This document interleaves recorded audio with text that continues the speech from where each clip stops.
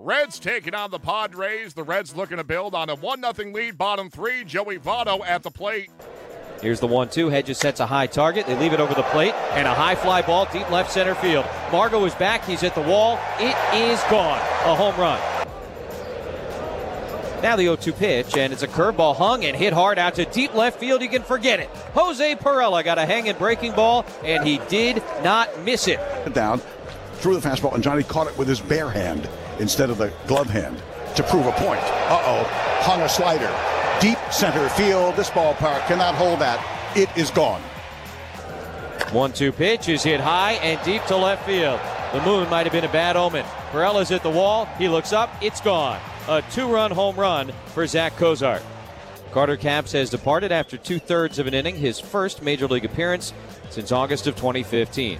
Maton set, and the first pitch to Kivlahan is hit in the air pretty deep, right center field. Margot's going back. He's looking up. It's gone. A grand slam for Patrick Kivlahan. The Reds take it 11-3. Joey Votto now has 136 career home runs at Great American Ballpark, surpassing Jay Bruce for the most ever in the history of the stadium.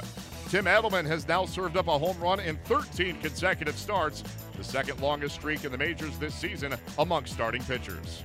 Padres pitching was burned on Monday night by the home run ball as the Reds offense belted 4 home runs as the Padres fell to Cincinnati 11-3 at Great American Ballpark.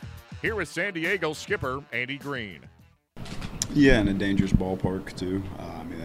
Couple that with just, I had too many walks as well. I kind of look through the course of the game. We pitched ourselves into trouble. All those home runs are the 2-run variety or the grand slam variety, and a lot of that has to do with just like pitching yourself into trouble repetitively. Julius battled, wasn't his strongest command game, but made some big pitches when he had to. Kind of kept us in the ball game there until his last inning throwing. Overall, he was solid. Offensively, first time through the order against Edelman, we didn't do much at all. We clearly weren't seeing him well. Next time through, we're squaring up baseballs. Kind of Margot trying to stretch a double into a triple.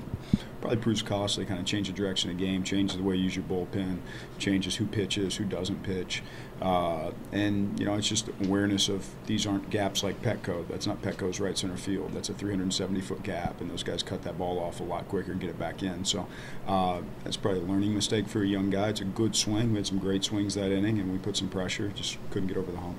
The Padres look to bounce back on Tuesday behind Luis Perdomo. He'll be opposed by Sal Romano.